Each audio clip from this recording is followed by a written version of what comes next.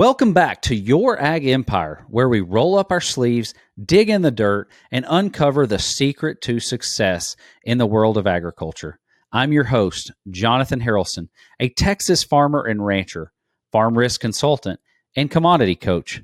New episodes drop on Wednesdays on Spotify, Apple, and YouTube, and we'd be honored to have you as a subscriber. Today, we are honored to host Will Clay, a seasoned senior IoT solutions architect from Perkins, Oklahoma. With a decade of experience, Will's expertise in designing tailor-made IoT hardware for the utility industry is unparalleled.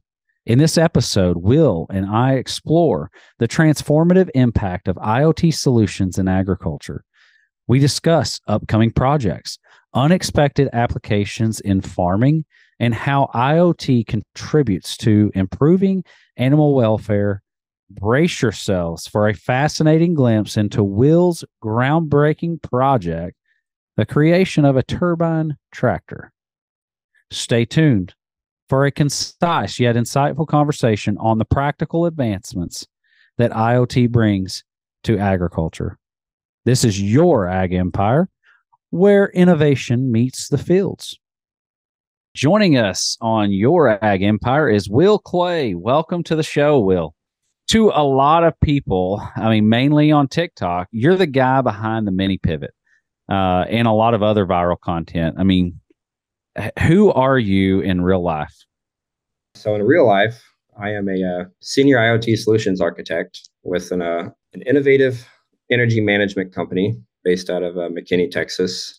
But I spend my time outside of work tinkering with electronics, and I spend my real time tinkering with electronics. Awesome. That IoT, that's kind of an interesting, what exactly is IoT? Can you give us some kind of a description? Yeah, so IoT is Internet of Things. It's anything that can be connected wirelessly or wired to the internet, essentially. So your thermostats in your house is a form of IoT. A sensor that you might put in the driveway to let somebody know that there's somebody coming up your driveway, that's a form of IoT. So it's just it's putting a real world information reporting device on something that typically would not have it to make your life easier. Gotcha. Okay. So this has come natural. We were talking earlier, and our podcast producer Brooke, we were talking about some videos, and she showed me this, and lo and behold, it ended up being you, the man behind the camera. And so I thought it was kind of interesting that we had that connection there. And IoT, it sounds like a really technical type. And looking at your videos and seeing and realizing what you do in real life, it all kind of makes sense now. But have you always been a tinkerer? I have, as long as I can remember. In fact, I remember specifically we were, I don't know how old I was, but I remember I would always take stuff apart. So I remember we got a new microwave one time, and I wanted to take apart this microwave and see what all was in it, or see if there's anything in there that I could use to play with for building something else at the time. And I remember we were traveling to Indiana, and we were flying. And I think this was around 2002 or 2003. So it was still a sensitive time for security at the airport. And I had like all of the electronic parts of the microwave in my backpack that I had packed to take with me, and was trying to take all that stuff through security. And that's when my mom found out that they were pretty sensitive about that stuff at the time. But no, it's been forever back.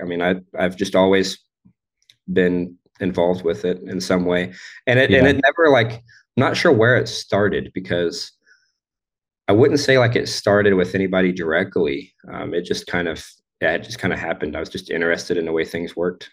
That's kind of neat. My brother is a lot like you, and even as an adult, near 40 years old, he still is a tinkerer. We kind of laugh about him slipping off into the shop, and that he's always creating something. And so it's been really fun to kind of watch that evolve over the years, and it kind of makes sense with his job too.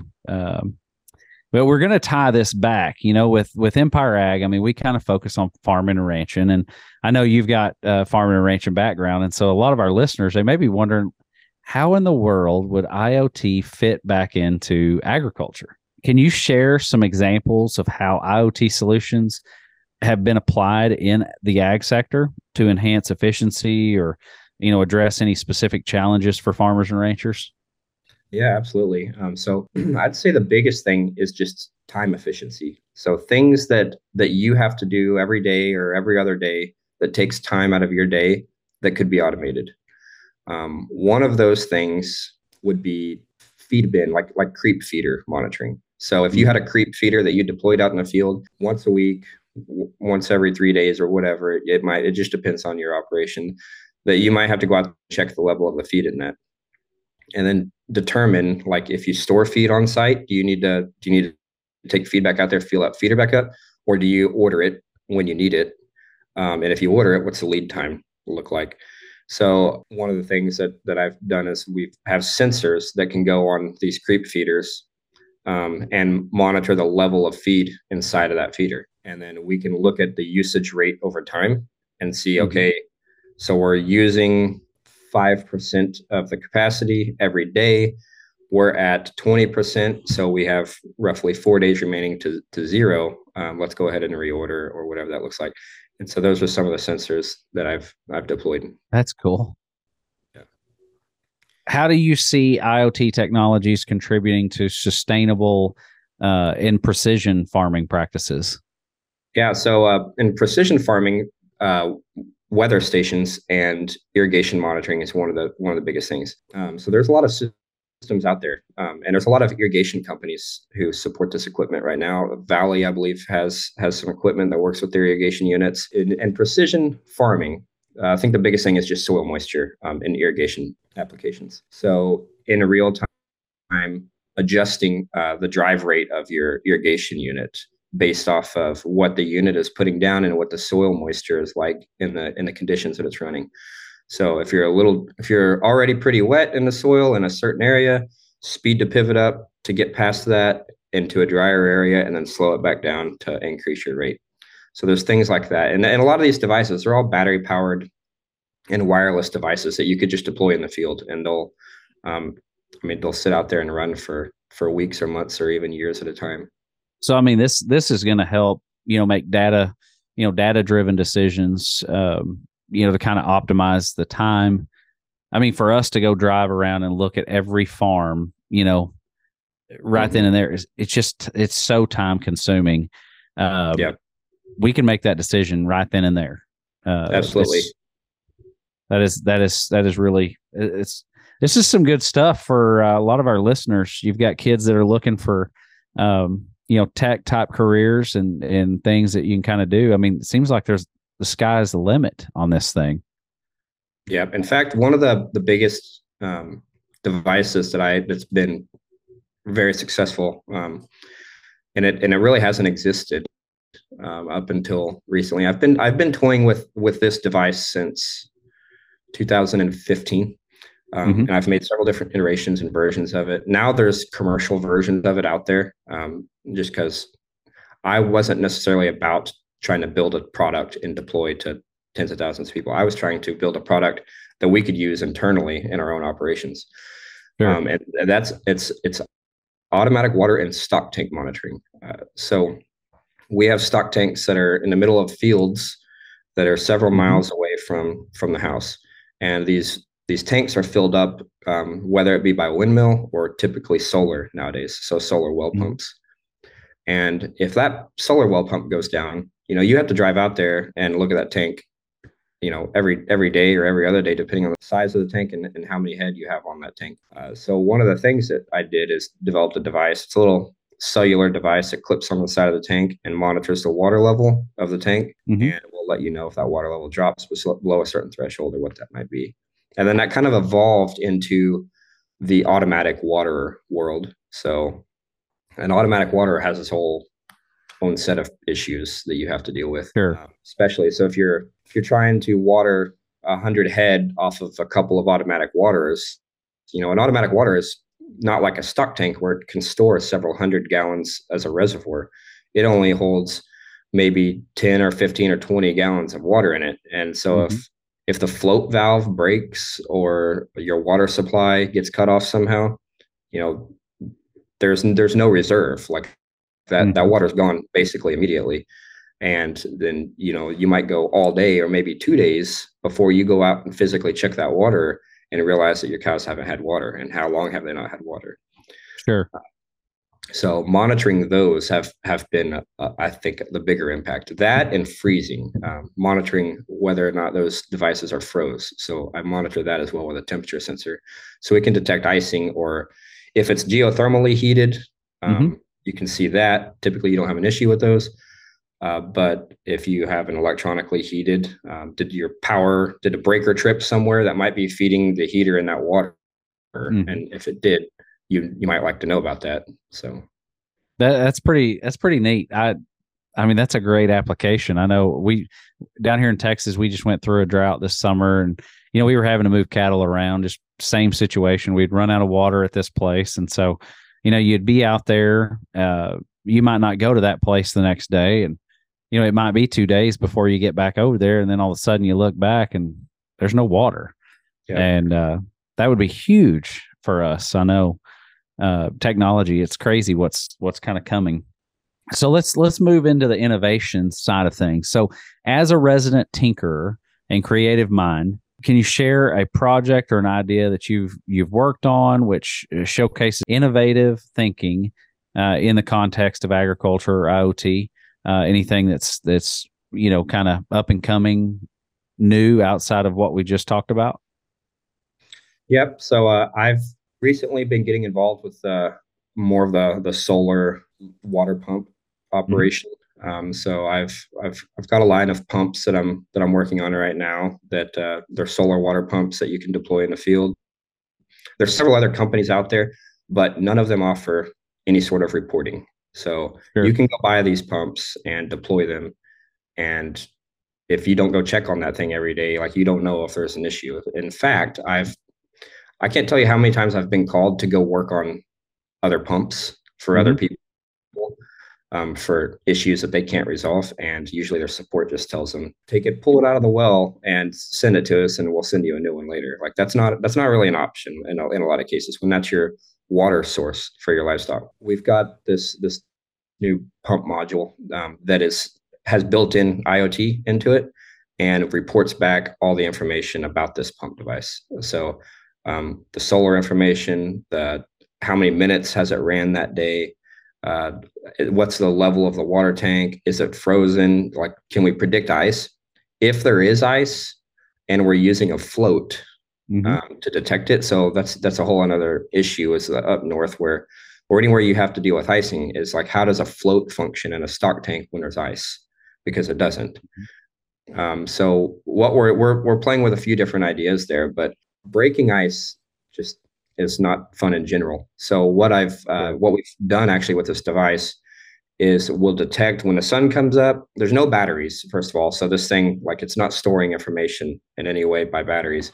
When the sun comes up, it reads the temperature of the water and the level of the water. As soon as it gets enough power to do that, if it detects that the water level we think is full, Mm-hmm. but the temperature is frozen, so we can assume there's an ice skim across the top of that tank. But we don't know if somebody busted a hole in it, if the cows have reached their head through there and drank out the bottom, and now there's a shelf of ice Mm-hmm. that is tricking the well into thinking it's full. So if it's frozen and the sensor thinks there might be ice present, it'll go ahead and run the pump for 10 minutes, even though it knows the tank is likely full, and it's going to be pumping that 60-degree groundwater back onto the top of the tank to melt a hole in the ice, thaw out the sensors, and then, like, there's no having to deal with breaking ice. So, it's the nice warm water is just burning a hole in the ice for you. So that's something that we're working on right now quite a bit. I know a couple of my producers up in North Dakota would like something like that. Yeah, yeah, it's a great deal. I mean, there's so many people that are converting to solar wells nowadays. Mm-hmm. I mean, there's Mm-hmm. a lot of windmills. They're still using the structure to mount a couple solar panels too, but Sure. they're basically maintenance free. I mean, there's a once every 3 years, you might have to change out the little worm screw, which these pumps are field serviceable, which is Hmm. great. So you can take the parts out with you, and with literally just an Allen wrench and a Phillips screwdriver, you can overhaul this pump and then stick it back down in the well and be done in an hour. So Honestly, we on our ranch in North Texas, we've had a solar pump. I think coming on nearly 22 years, give or take. yeah, The first one lasted 16 or 18 years. Dad just changed it out maybe a year or two ago. Whenever he changed that one out, but definitely it was really trouble free for us. I think it's huge, especially in these vast, really underdeveloped areas in the Central Plains where most of our livestock are running. Um, we're not sitting with all this big infrastructure to run power to. exactly. And I, then power is not cheap to run anymore. I mean, mm-mm. it's expensive. It's huge. I think that's a great innovation. So, in your experience, I mean, how do farmers and ranchers typically respond to or adopt these new technologies? And I mean, what factors contribute to the successful integration of some of this stuff? Yeah. So I've worked with people on both ends of the spectrum Hmm. in the ag space. So there's people out there that I've worked with that don't even have a smartphone, but they just want to get a text message when there's an issue, and that's perfect for them, and that works great. It depends around your lifestyle and your operations. Hmm. There's people that are still drive 1960s models equipment, and that's great. That's what you do. That's awesome. And then there's people who only own equipment that's no more than 3 years old, True. and you just have to find that spot. But that's the advantage with a lot of this equipment is it doesn't have to be the latest and greatest thing. It's just Hmm. as long as it provides the information that you need and does what you want it to do. I've we've done some freezer monitoring for a lot of people monitoring their deep freezes for meat storage. Hmm. So that's something, and then detecting if their freezer unit has gone down. That way they can go out and work on that. And that's just a text message based system. I mean, there's an Sure. app that you can log into and see some chart and information, but other than that, they just get a text message if their temperature goes above a certain threshold. And in other applications, you might do advanced reporting and potentially pre-order like feed for you, like I was mentioning earlier. This is, hey, you're getting low on this particular product. We can go ahead and set up and send an email to a specific supplier Hmm. to reorder that for you. There's a bunch of different things out there that can be done, and it can all be customized most of the time in whatever way you want.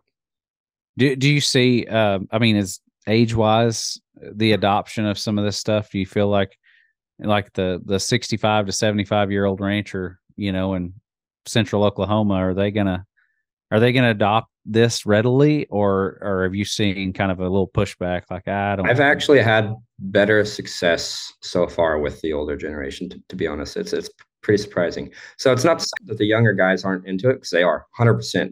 Yeah. They're in it. But it doesn't take much to once you can show that efficiency Uh huh. to them and that it's not extremely complicated. Because a lot of those guys come in thinking that this stuff's way over their head. It's way too complicated. Sure. It's not. Like, there are things about it, yes, that can be complicated, but it shouldn't be. And that's Hmm. that's my goal whenever I'm working on a lot of this stuff, is to make it as simple as possible. Like, get rid of these steps if it can just make this one step better or something. So Absolutely. there's a lot of things there. But yeah, I mean, we just installed a well pump to a rancher in North Oklahoma, and he's up there and he loves it. He's all over it. He's all of his neighbors are stopping by and asking about him and wanting them Mhm. now. So it's a great deal. Cool. Well, let's shift gears into the out of the box thinking. How can creative thinking and out of the box solutions address common challenges faced by farmers and ranchers, and especially in a rapidly evolving technological landscape? I mean, we've talked a little bit about ranching. Do you see anything for like the row crop producers that's kind of coming down the pike that they might be able to benefit from? Yeah, there is. And that kind of falls back a little bit, I think, on that irrigation stuff that we talked about in weather stations.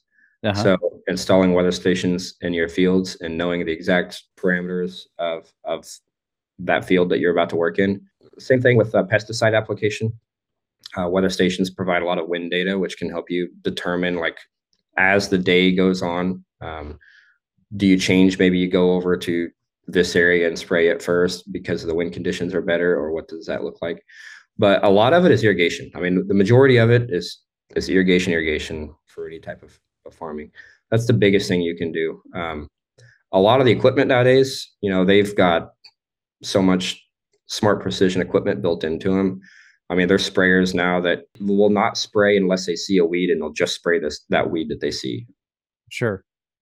And there's some advanced stuff, and then a lot of that data can be exported as well. So I'll give you an example, actually, and I'd say this is pretty out of box because this was before a lot of the drone stuff existed. Mm-hmm. Let's see, I did this stuff back in 2010, and so we deal with red ants a lot where we're Mm-hmm. at, and whether it's pasture or it's crop ground, I mean, you're going to deal with these things, and they're everywhere. At least here in where we're at in Oklahoma. And so these red ants, they would consume, a good probably 10, 15 foot radius circle around their hill. I mean, it's just Mm-hmm. bare dirt. So what I would do is I would fly a drone and over this property with an NDVI camera, which is it's a multispectral camera that's showing vegetation growth.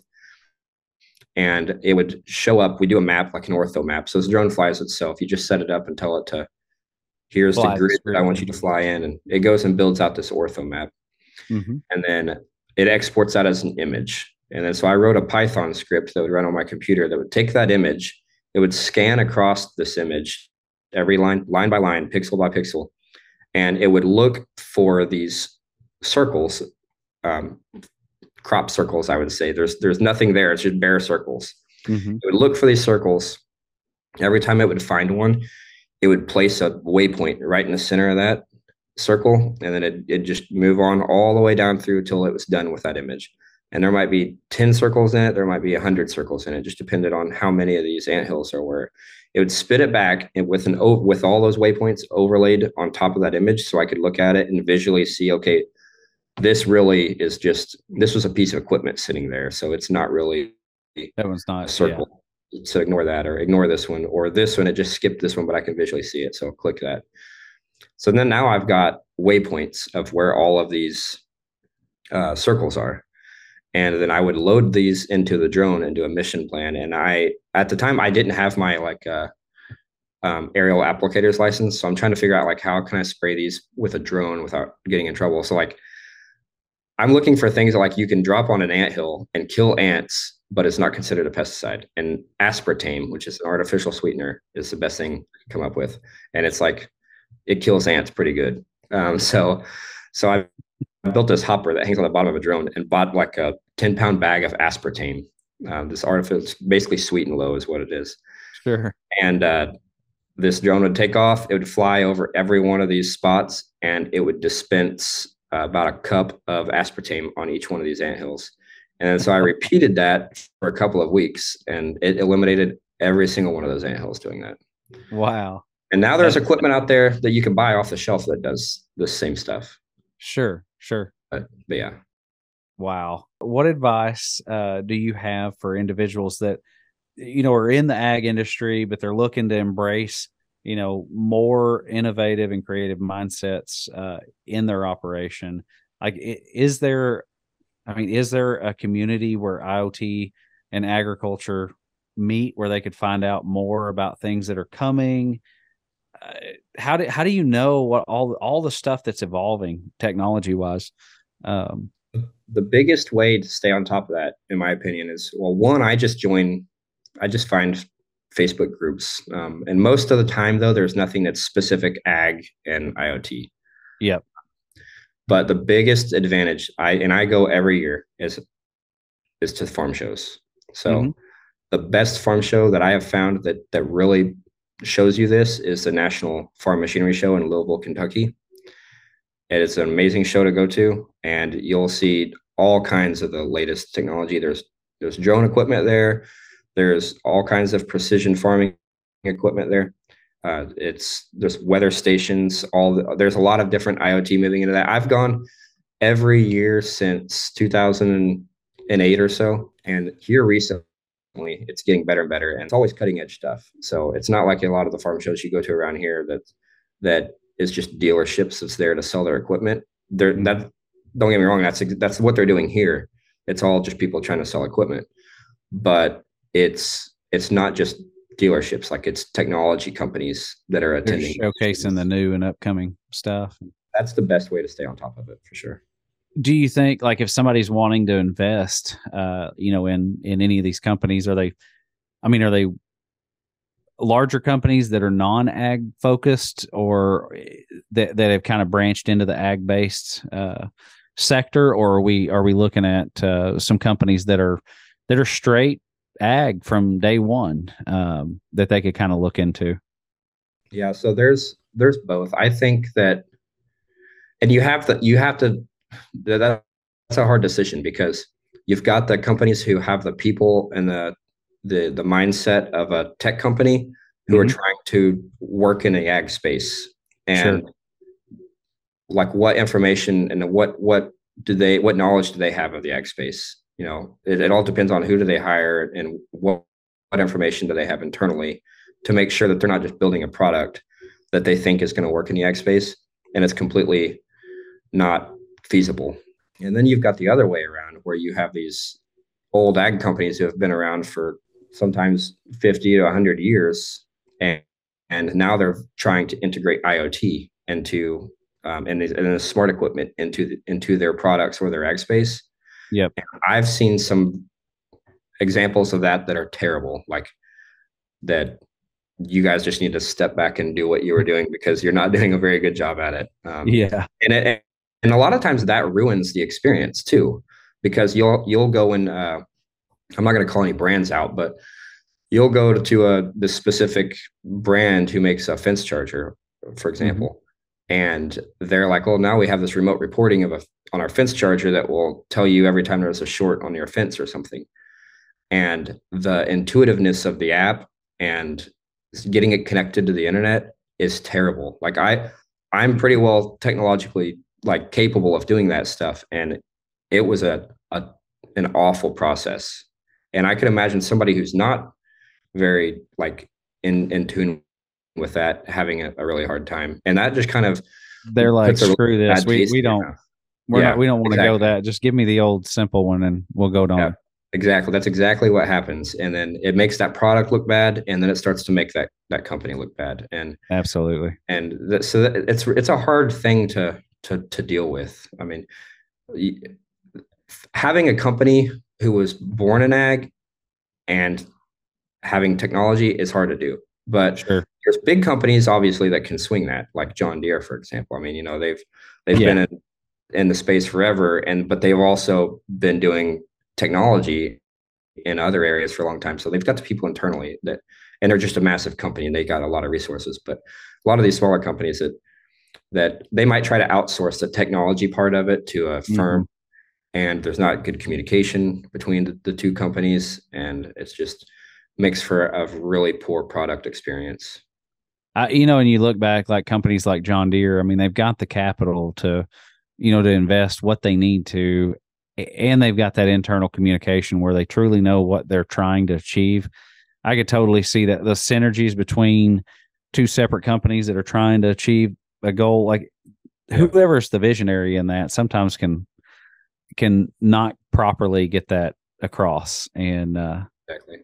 it's hard to work together on some of those projects like that. I could see that It being is. It tough. is. Yeah. There's been several examples like that, and there's been some great examples from companies that are, like, located in Southern California, and you could Mm-hmm. tell that, like, just doing my research, that these guys have never been in the ag space before, but they've done a really good job at their research and have figured it out. But there's some crucial steps that they miss, Sure. that that that a person who would have been involved in agriculture, like, you're providing me with this data point, but I don't care about that data point. That data point means nothing to me, and you're just making things confusing by providing data that doesn't exist. But Yeah, it's finding that mix, that good mix, and it all comes down to the company and who they hire. I think. I mean, they can hire the greatest engineers in the world, but they also need to have the guy who's been in the field working on this stuff his whole life, telling him this makes sense, this doesn't make sense. sure. Absolutely. It feels like a good time to hear from our sponsor who's making this podcast possible. From investigative bookkeeping, like tracking down that 1 or 19 transactions that just doesn't make sense, to establishing charts of account that work for your business, to reconciliations, the Pharmacist team believes good business begins with accurate and complete financials. They roll up their sleeves and dig into your financials so that your business grows and thrives. You can harvest the profits of your hard work with a clear picture of your operations' financial position. To learn more about Pharmacist, visit youragempire.com. Integration of IoT and agriculture. Can you discuss the potential impact of IoT on livestock management and how it can improve animal welfare? We've talked about, with watering and some of that in our first segment, but like, is there anything out there right now as far as animal welfare goes? Yep, there is. There's a few things that I've worked with. There's companies out there who I've helped actually get some of this stuff going. So there's a few different devices here I'll talk about. So one of them is just animal tracking in general. So every time you run a cow through the chute, so the old way of doing things and still the current way of doing things is reading an ear tag number and writing it down on a spreadsheet or whatever it is that you might be doing to it. So RFID ear tags are very common. They're required on a lot of registered animals now, but anybody can use an RFID ear tag. You can buy these things off the shelf now. And there's readers and there's software out there who will help manage and take care of tracking all that stuff for you. So, for example, there's a company that I was working with has these readers that will install in your alleyway, in your chute. And so, if you have a scale set up before your chute, or if it's in your chute, or depending on your configuration, you can set it up. But so, as your cow walks through and is staged in the scale, there's a reader right there that will read the ear tag of that cow, and then go ahead and save that weight to that cow's file without you having to do anything. Gotcha. That cow moves up into the chute. You're doing your work to it. You're whatever it is you might be doing, vaccinations or whatever. It's being logged, everything that you're doing to it, to that particular cow's number. So there's no mishap of accidentally writing down the wrong number or thinking in your head like, oh, I'll just do these 5 cows. I'll remember the numbers and I'll go write them down. And then you always forget which one of those numbers that might have been, or you always think in the back of your head, did that cow go through there or did I skip it or what happened? It's all digitally logged in real time without you having to do anything. So that's one of the things. The other 2 things are more of a direct on animal type sensor. One of them is actually in animal. It's a bolus. It's basically a Bluetooth BLE bolus. And these Bluetooth devices, it's a common thing that's used in a lot of IoT nowadays. AirTag. It basically think of it like an AirTag. So an AirTag is a Bluetooth device with a little battery in it. It's a very Bluetooth low energy, specifically BLE. This old bolus has a BLE chip in it. It has a battery and it has a thermistor and a couple other little sensors.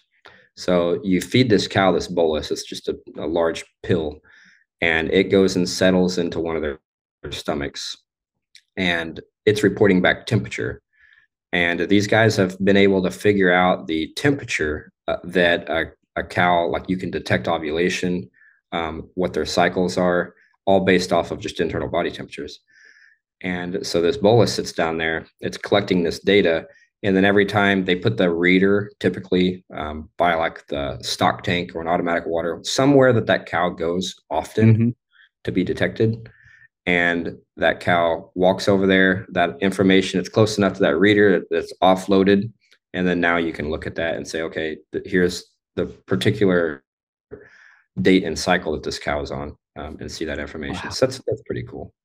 Yeah, I've seen some just some grumblings about it. I haven't seen any widespread usage yet, on any of the ranches that I work with, but it's been kind of neat to think about that because I mean, AI, ET, when you're sitting here setting cows up and you want those percentages as high. You want the best shot you can to get that cow pregnant. And Yep. Yeah, and and there's this another device I'm working on right now. I've been tinkering with it a little bit. It's been done in the past. There's patents on it, and those patents have expired. I don't know why, if the technology just wasn't there at the time, because it's been quite a while ago. I know the technology is there now because I've looked at this in depth and I know I can do it. Yep. But there's another device out there that I'm working on right now, which I won't say too much about, but it'll make tracking that stuff easy Good. and very reusable. So those boluses obviously are single use. This is a device that's reusable. So, and I'm pretty excited about that. So yeah, and it'll work the same way as the other one, pretty much. So my range will be quite higher. So Uh-huh. you could actually, I could read these devices from line of sight a mile away. Oh wow. So you just put one antenna up near your barn or wherever it might be. You could even put this antenna mobily on your truck. So whenever you go out to these pastures to feed, And you're start collecting picking it data. up. Yeah, but and then there's solar versions of the sensor too, of the reader. But and then the other last, I think, device or sensor that kind of fits this category is it goes back on the RFID side of things and the Hmm. automatic water side of things. Hmm. So the automatic water sensor that we have, it can support other peripheral inputs like Hmm. a flow sensor, to monitor how much flow is going in, but it can also support an RFID reader as well. Sure. So you can install an RFID reader at an automatic water, and if that's their only source of water, and I have these 30 cows that are in this pasture, and this is the only place they can get water, then let's start tracking every time they get water. Hmm. And if you see, hey, cow 22 hasn't been up here in, it hasn't been up here in 12 hours or 14 hours or whatever might be alarming, that's out of that cow's nature. And so what it'll do is it'll track, hey, here's how often this cow comes up. And you can kind of get a trend line of that cow's activity at that water. And then if you see a deviance from that trend line, like it hasn't shown up, it's been 4 extra hours, like send a Something's notification going on. that something's going on. That cow is not doing what it typically does. And then you could go check on it. And whether it's stuck or hurt or laying down and sick, you never know. Like, but yeah, that's one of the things too. That's crazy. Do you find it so for you? I mean, you've got a mind for this kind of stuff. Like this is, I mean, obviously, like you follow you on social media, look at everything that you've kind of done. Like this is you.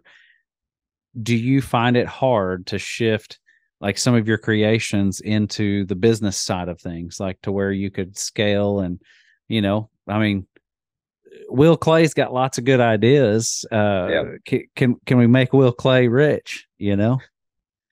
Yeah. So I've had people come at me wanting to take these things to market. And I want to, but it's just like I live a very busy life. So it's Sure. hard for me to take those things to market. So there's some people that I'm working with right now, that are taking care of a lot of that stuff for me. Yep.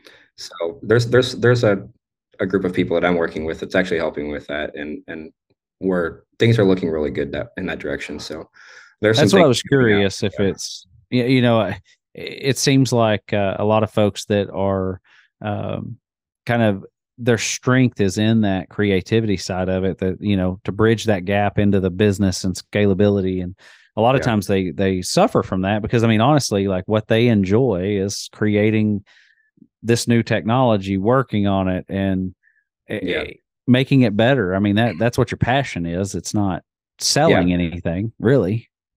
Building it, the engineering, the testing. I love that part. That's my favorite part. I Sure. don't love the paperwork tied behind making something like legal, uh, dealing with selling it, dealing with procuring it, like assembly and production. Like Hmm. I can get into that space, but that's a full-time job by itself. Oh yeah, 100%. Ordering and just keeping people lined up to make sure things are being in the right place at the right time, Hmm. and that because there's parts that I've had. Typically, everything I've built in house, but there's like some little like circuit boards and things like that that are very intricate and require a machine to like place the components on the circuit boards. And in the US, it's very expensive. I can get it done in China typically much cheaper, but I try to do as much as I can, obviously in the US, but they'll charge you an arm and a leg if like you send them the job and there's a certain component that they're supposed to have that's not there on time. And then so they'll charge you multiple setup fees or something. So Hmm. making sure everybody's schedules line up is hard. And then just logistics in general. Because Sure. that's one of the other things. Logistics is a killer. I mean, you can come up with a device and say, here's a device. I think I'm going to sell this for $110 because it only cost me $40 to make or something. Hmm. But then, like, who pays shipping? And you're paying shipping several times. It's not just once. It's not when it Right. leaves the warehouse and goes to the end consumer. Like all the components you're paying to get shipped to you. Hmm. Um, then you're paying to get things shipped maybe from one factory to another to get assembled or something. And like there's a bunch of numbers in there that you never think about that and that's why a lot of things cost so much. It's Sure. shipping and certifications are the killer right there. Yeah. That's one Yeah. of the reasons some of the best inventions ever never make it to market. You know, the idea was wonderful, but they get bogged down into this aspect of it, and we never get to see it. You know. Yeah. I've come up with some really great things that I know would do awesome, but Hmm. it's just out of price range too. Like Sure. I know I could build it for this, even if I don't make a profit off of it. It's just nobody's going to buy it because it's too expensive. But Sure. and that's just waiting on technology to change and the things to come down. And it's still kind of a hard time. Electronics was terrible Do during you see COVID time. that, like, where you'll kind of have an idea, you create something, but you're kind of ahead of the market, basically, like, you Yeah, know, 10 years later, you're like, oh, this is so much easier now it with what is. we have. And I'll forget about it and I'll go to a farm show and I'll literally see it exactly what I made 10 years ago on the shelf somewhere. And I'm like, dang it, that's the other thing. Like, I wish I just had $1 million to spend on patent attorneys because I Sure. own a lot of patents, but I don't want to spend the money to patent on things. And I'm Exactly. also not out there to just own things. Like I'm I give away a lot of stuff too. Like I've given away so many ideas, and I do it because I want things to move forward. I want things to Yeah. advance. Um, Yeah. like there's companies that I've been helping do like build a product, for example. There's some other companies out there that I've worked with to help them build their product, and I've Uh-huh. given them some very great like designs Sure. that just made their product 10 times better. Yeah. Like I was just paid hourly for that work, but Hmm. it was a really amazing design, and they went and patented it, and that's fine because I was perfectly fine with that. But like that's just a hard one to be in. But Well, what our listeners are probably not aware of, uh, I mean, you do have an ag background. I mean, you grew up farming and ranching, and that's another passion that you have. Tell us about Clay Ranch. yeah, so Clay Ranch is my dad, Bobby Clay, and Christine Clay. They run that full time, so they do a lot of. I couldn't tell you what all they do out there now. Every time I go out there, they've got something going on with the animals. So Hmm. um, it's a AI operation, and so they do egg collection from cattle. They'll do embryo transplants, a lot of donor and recip operations. So there could vary between You never know. There might be 200 cows on the place, or there might be 500 cows or 600 cows on the place, and this Sure. stuff just changes and fluctuates every day. I spend my time there ever since I was little, trying to find ways to optimize things, even if they made it worse, Uh-huh. and I thought it made it better. Those are things you just learn through. So because I know there's times back, probably when I was in middle school that I thought I was building this really great device and I wanted everybody to use it because it'd make life better, and it really just made life way worse. But What are some of those innovations that I mean, we talked about the waters, but in the kind of the feed, is there anything that you've kind of got in the like in the pipeline, I guess?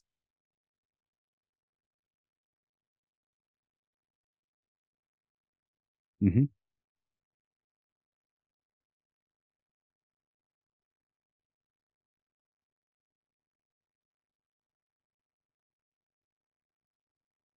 Mm-hmm.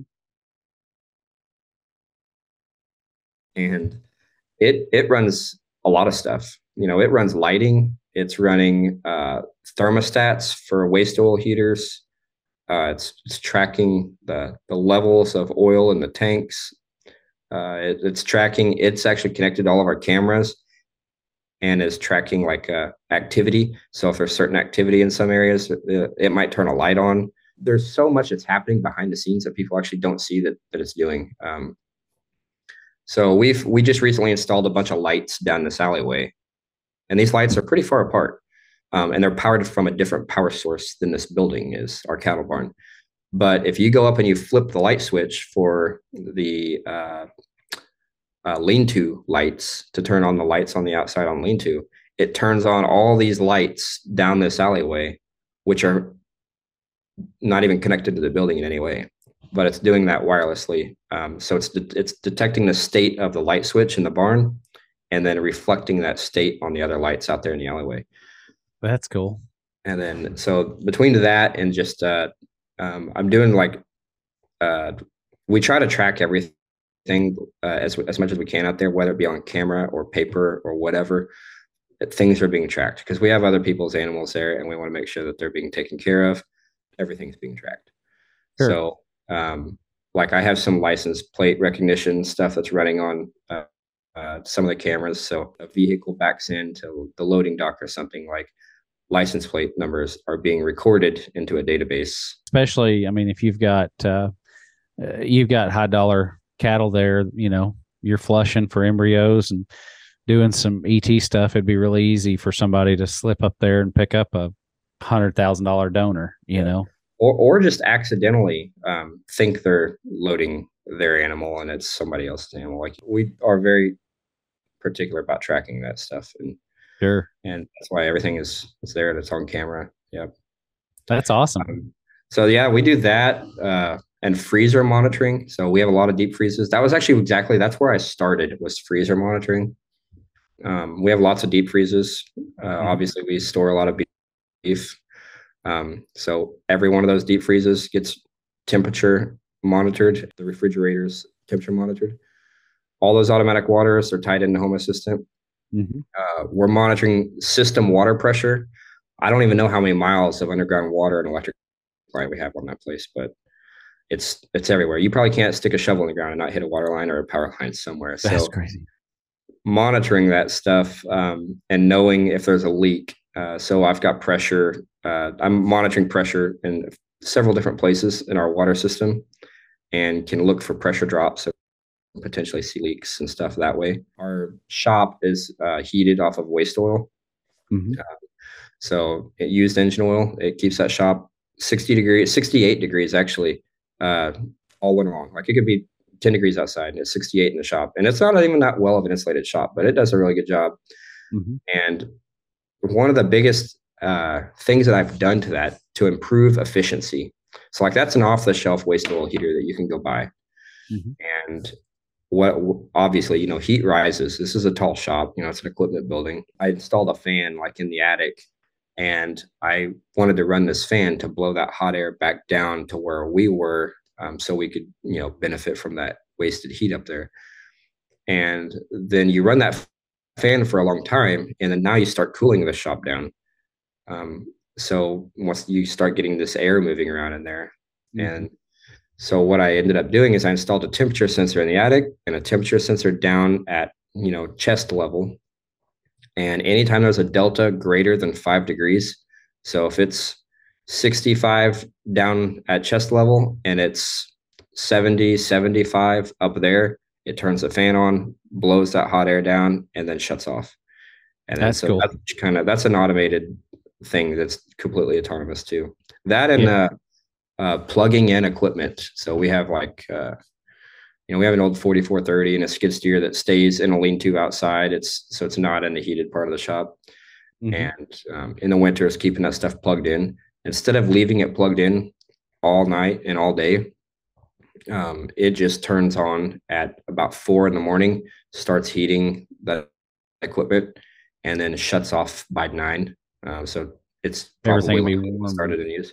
Yeah, and I mean that right there, that probably saves, I'll guess, but I'm willing to bet that that's probably $400 or $500 a year. That may not seem like a lot, but it was also a $2 device that's doing that. So Sure. Yeah. Return return on investment's yeah, pretty good. yeah, I think all of us, all farms and ranches, I mean, we could probably find savings like that if we just knew about it. I think yeah, that's one of the biggest hurdles. Is this IoT world is just knowing what's out there. yeah. It is. That's how I find most of it too. Is I'll be out there working, and I'm like, man, I do this all the time. Like I know I can automate this, and Sure, so I'll do some research and find the equipment that I need and do it. that's That's awesome. what the automatic waters and the stock tanks were the biggest Yeah. time wasters, it seemed like. I mean, you're driving to all those different sites. Now, you're driving to these sites anyway to check on your animals, but depending on so our stock tank, like it might have been a good far decent ways away. And whenever Hmm.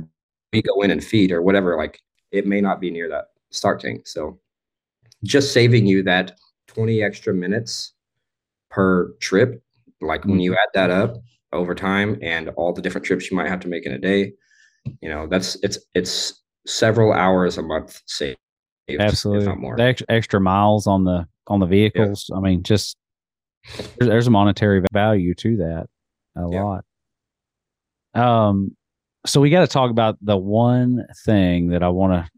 Now, guys, I haven't even began, and we're going to put a link down below. Um, but Will, tell us about the turbine lawnmower you have. yeah. So alongside of playing with technology, I play a lot with mechanical stuff too. So I'll kind of start this from the beginning. Unfortunately, there's no like full scale tractor pulling events here in Hmm. Oklahoma, but there's a lot of quarter scale and lawn and garden type tractor stuff. It's cheaper, so it's actually probably better for me. And honestly, that doesn't exist here. But I've been involved in the quarter scale tractor pulling stuff for several years now. And I just can't get involved in like the competition part of it. Hmm. I like it, I love it, but I find it more of an engineering challenge to me than going out there and building the exact same thing to the specs that everybody else has. Like that's Sure. not fun to me. I want to build You're something unique and that the crowd likes. Like I want it to be a crowd pleaser. So exhibitionist right here. exactly. Almost all of my I have one tractor that's by the rule book. The rest of them are all exhibitionists. So I've had Sure. electric, I've had this turbine. I've got some little diesel ones that I'm working on. I've got some another electric one that I'm tinkering with. So I was like, man, it'd be awesome. I've seen some YouTube videos of this other guy that has this little turbine on one, and I got on eBay and started looking around, and like jet engines aren't cheap, so I uh, know. unfortunately they're expensive. But she's gonna kill me. But we were at the hospital. So my wife was giving birth, and I'm like, I know I'm not gonna be able to spend money for a while, so like I better just hurry up and buy this turbine now. So I'm on eBay. I specifically remember it too. I'm in the elevator going back up to the room, and I'm on eBay, and I'm like, You're tapping the buy there's now. there's well there it was a bid too, and there was 10 minutes left. I'm like, so I stayed in the elevator, like I just rode in the elevator with other people for no reason, waiting on this clock to time down. And I bought this turbine. It's an APU out of a KC-135 Strato tanker. So it's like a big Air Force refueler plane. Oh And my the God. APU it's a little turbine that sits in the tail and provides heat and hydraulics and electric to the rest of the plane. Uh-huh. And this thing it was in great shape, and it doesn't look like a jet engine when you look at it. I mean, Hmm. a turbine engine at all. It's just this big box with a bunch of pipes coming out of it. And by the time, so I got it bought, and I had my cousin go pick it up. It was in Ohio, and he took it home to Indiana. And my dad made a trip up there, and I was like, "Hey, my cousin has this thing. Can you go pick it up?" And it's a giant turbine engine in the back of his truck. So he pulls it home. I get it home. I first thing I'm trying to figure out is how do I start this thing? Like I don't know that much about turbines. You know, it's my first time playing with one. So the manual is from like 1968 or something like that. So this thing's, I mean, it's an old engine. And I found out they took it out because these things are prone to like blowing up. Oh my So God. they cut its air certification and they built a new engine and retrofitted all these existing planes today with this new engine.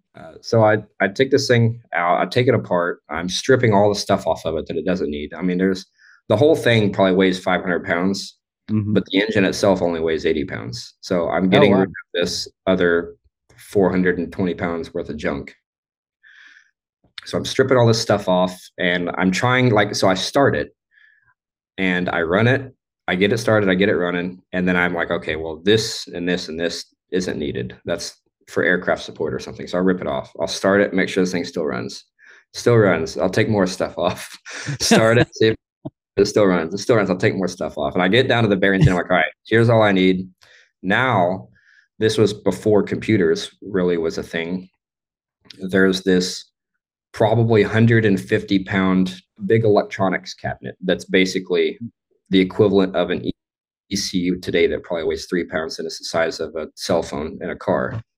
This thing is massive. It's 2 foot tall, probably 3 feet wide, and it's got gauges and switches in it. And inside of it, it's got just full of relays and contactors and transformers and equipment that is in charge of making this engine run. I'm like, I can't fit all that on this tractor. So I start looking for ways to like get rid of all that. So I was able to get rid of all that stuff and condense it to a little microcontroller that's I don't even know how to explain how big it is. It's about the size of a ketchup packet, this Uh-huh. microcontroller is. And that replaced this, 200-pound, whatever it was, computer that basically computer is just a bunch of relays and wires that Sure. was running this thing. So I've got this condensed down to like a ketchup packet now, and I get this thing started off of that, and I'm running it. And so I still at this point did not know what I was going to do with it yet. I just bought it, on a whim. Yeah. And so I went and picked up this old Cub Cadet tractor, and this stuff sat in the back of the barn for a while. I've been thinking about it. I didn't know exactly how to do it. The power comes out of a shaft, so it's not like a regular jet engine like you'd see on a plane. Whenever you go flying a plane, it's thrust, it's air coming out the back of the Hmm. engine. This has a shaft, so it's an auxiliary power unit that typically ran a generator. And so this generator shaft comes out the side of the engine, but I need it to be perpendicular to that to go into the transmission. Hmm. So the only other option was like turn the entire engine sideways in this tractor. And now the exhaust is coming out the side of the tractor and not the front. So it's going to look really goofy and it's going to be really wide instead of long. So I've messed around. I'm literally like, I'm like, okay, I need a right angle gearbox. It needs to be able to support the 60 horsepower, or whatever this engine's rated for. So I'm trying to figure out how to turn this power 90 degrees. Hmm. And it's like, I'm over there looking underneath our lawnmower, trying to see like, okay, well, there's a gearbox right here. This would do it probably. So I'm looking at model numbers on it. I'm calling the manufacturer of this gearbox. I'm like, hey, I need a gearbox. They're like, okay, well, what piece of equipment is there? I'm like, well, it doesn't exist. I just need a gearbox that has a 1 inch input, 1 inch output.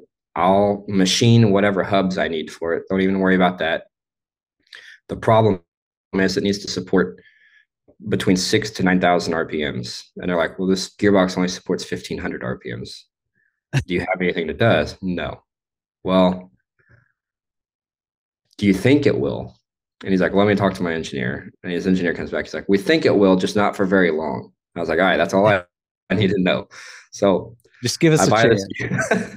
I buy this. I'm like, we'll see what happens. So I buy this gearbox and we put it on.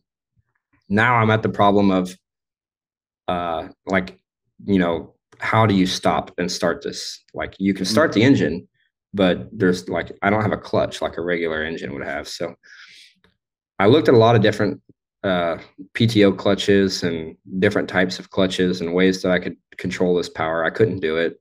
So I ended up getting basically just a big belt, big rubber belt. I did not expect this to work, and it actually works Sure. really well. And so I'm sticking with this now probably. So anyway, it's a belt drive to a gearbox, which is going into another gearbox, which goes in the transmission. So I finally got this thing sorted out. I put it all together. I got COVID. I was off work for 2 weeks, and I spent my entire 2 weeks with COVID in the shop building this tractor. And I knocked the whole thing out in 2 weeks and took it to a pool the next weekend, and it actually did pretty good. So, and now I'm What just like slowly advancing some things on it. watching you actually drive it I guess it was you probably had a GoPro, I'm guessing, or something. Yeah. I watched it from like a spectator's view, and then I watched it from like your helmet view, and it made me nervous just watching it. I'm like, how did Will test this thing out, feel confident with it screaming and making noise like it was, that it wasn't going to blow up? I wasn't confident. I was so unconfident that I built this big metal shield to go over it because I was afraid it was going to blow up. And I was really nervous taking it there in the first place because that was one of the biggest tractor pulls. That was in Carthage, Missouri. There's two big rows of bleachers that go right down the side of the track, and they're packed to their Sure. brim of people. And I'm like, oh, this is not going to be good. But it That's didn't come crazy. apart. So, and I bet I've pulled it.